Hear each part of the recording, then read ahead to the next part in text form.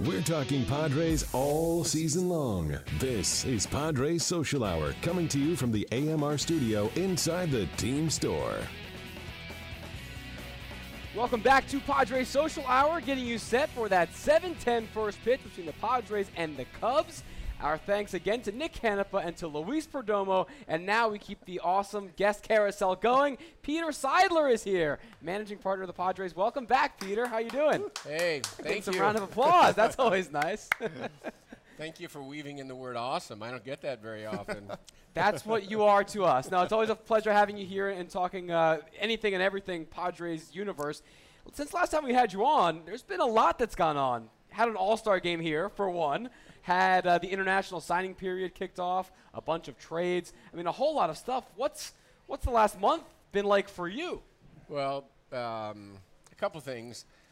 It's amazing because I come on your show about once a month. Sure. And it's amazing how much in the world of baseball and in the world of the Padres changes from month to month. And I look at the change as steps of progress. But we had a great all-star period of time after, a ton of preparation by so many people in the Padre organization as well as in the city. The mayor's office, the police department, all of our executives headed by Ron Fowler and Mike D just did extraordinary work to organize it in a way that we felt great. But still, before the 5 days of the All-Star festivities started, I just was worried that something unexpected would happen. Mike Stanton would take the wrong turn on the way to the home run derby. Or who knows what. And fortunately, it just came off great. It was exciting, and in the back of our minds, we are already thinking, hey, when can we do this again? Because it was a great celebration of baseball and a celebration of San Diego. And here we are. We won 3 out of 4 over the weekend, and right outside our window here is the left field seats, the left field outfield seats, and there's tons of Padre fans out there, as well as a healthy dose of Cub fans. There is a sizable contingent, and a loud contingent as well. But they're all out there trying to catch home runs in batting practice. And I will remind the Cub fans that in Chicago not too long ago, we took 2 out of 3 in that series. Yeah, including a doubleheader sweep. Let's do it again right here. That sounds good. Peter, a collective sigh of relief after the All-Star game. I mean, like you said, everybody in the organization did so much to get it done, and it came off so incredibly well. Do you get a moment to sort of rest and enjoy the glow Probably afterwards? more so in the off season and as time goes on. I think people will really look back at this All-Star game and the festivities as really, again, being just a great celebration of San Diego and baseball. And, we had Will Myers out there doing his thing.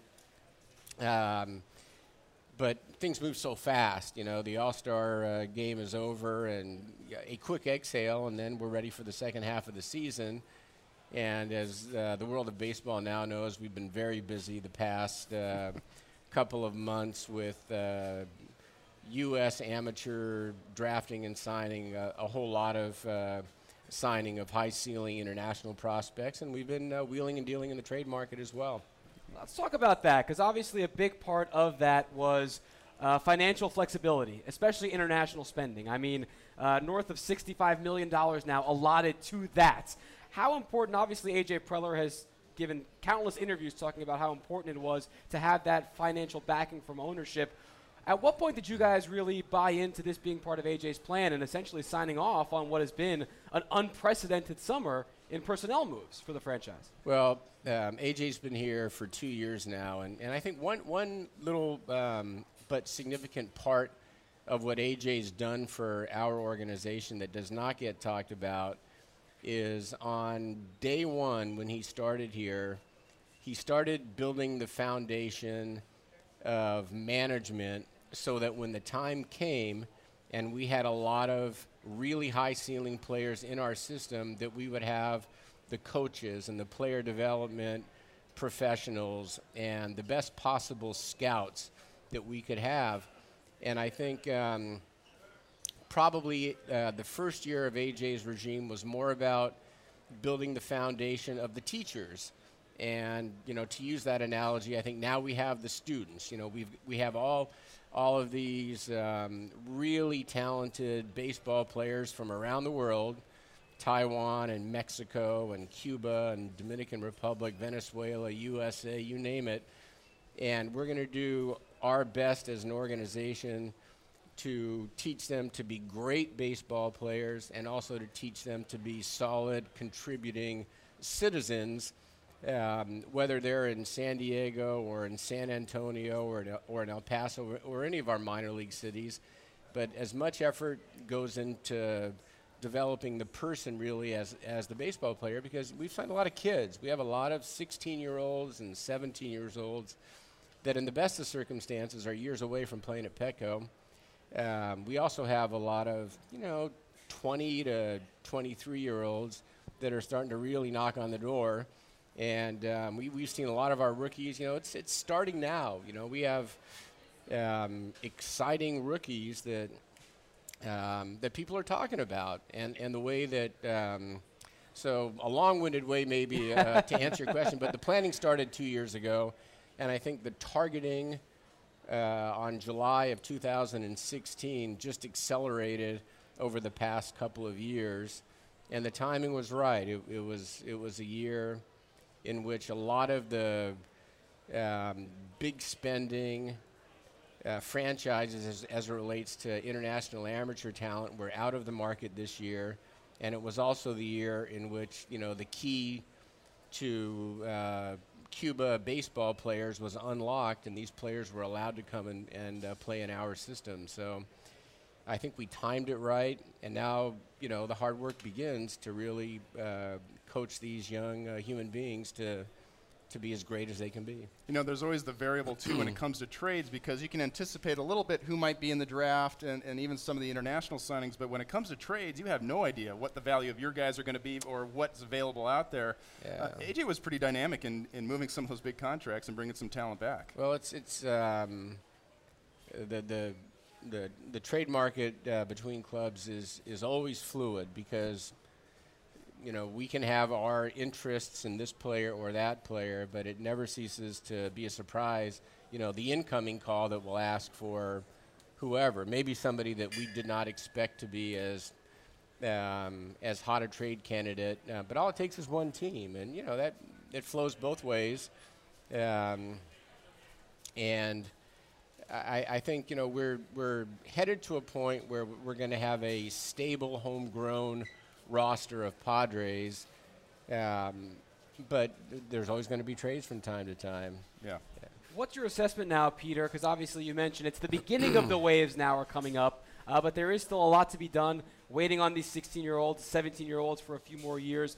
The assessment of the on-field product right now, obviously coming off a great weekend, but you look at the series in Tampa, for example, still some struggles. What's your assessment of what you're seeing when you watch this team on the field as currently constituted?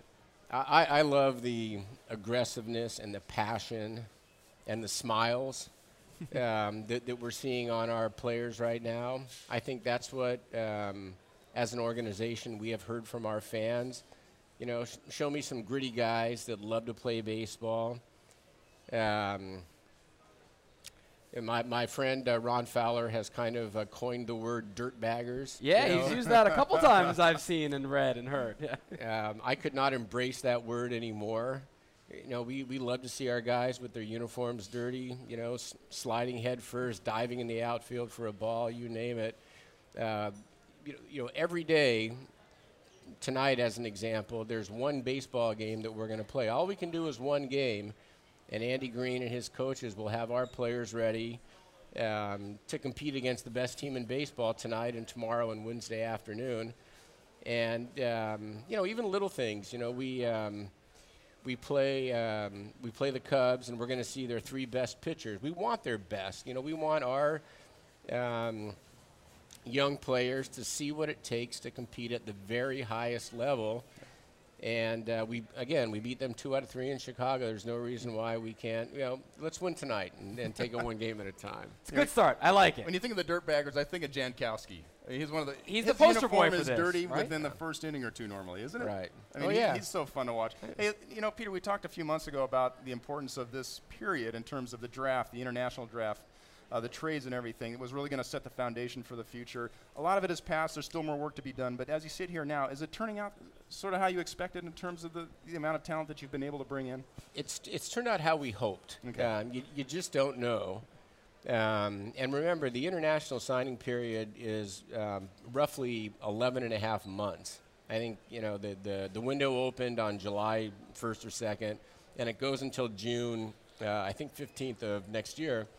And we hope to find some more players. Now, probably most of the best players as it relates to international kids have been signed by one club or another, but there's still some out there. And, you know, we still turn over every rock to find the one that maybe, you know, was playing soccer but also played baseball and people missed, or who knows what. It has worked out as we had hoped, but and we're very, you know, pleased with that, because we weren't certain about anything until last month, and now we've inked a lot of players. We're already training them, and one thing I think that you can look for an announcement soon. The first and second week of October, and I think the date might be October 7th or so, but we're going to bring all of our, or virtually all of our top prospects here. I'm guessing like 35 of our top 40 prospects of all ages, and have 3 or 4 days of exhibition games where our fans can come out and see the future Padres. And it'll be really special. I mean, from what I hear, because I haven't seen any of these kids yet myself, but from what I hear, they're, you know, phenomenally gifted, very, very young. I mean, I see their pictures, and, you know, they look like high school kids from around here. Right. But they have a special talent, and we're going to do the best we can to pull it out of them. And I think a lot of our fans are going to come out and want to see these guys, and it'll be in early October. That's pretty exciting. That's going to be awesome. And Yeah. for those Yeah, kids, we've never done that before, and it's a Preller, you know, brainstorm and part of AJ's structure, you know, and for the prospects, they get a chance to see and feel what it's like to be in Petco Park. Yeah. Where you know, which hopefully is it'll be home Yeah. for many years to come. Exactly. Well, Peter Seidler, thank you very much. I'm sure we'll talk to you again before that, and looking forward to that as well. So much appreciated your time as always. Yeah, Mike, thank you, Bob. Thanks, Always Peter. great It was to great see you, talking my to you. friend. Yeah, All you right, too. that's All Peter right. Seidler, managing Thanks. partner from the San Diego Padres. Also at Petco Park, the back by popular demand is Star Wars Day on Thursday, September 8th, when the Padres take on the Rockies. Purchase a special theme game ticket package and receive a Jedi Andy Green bobblehead. The Force is strong in Andy, too. Tickets available exclusively at Padres.com/theme games. We're back with a look at tonight's lineup for Game 1 against the Cubs. This is Padres Social Hour.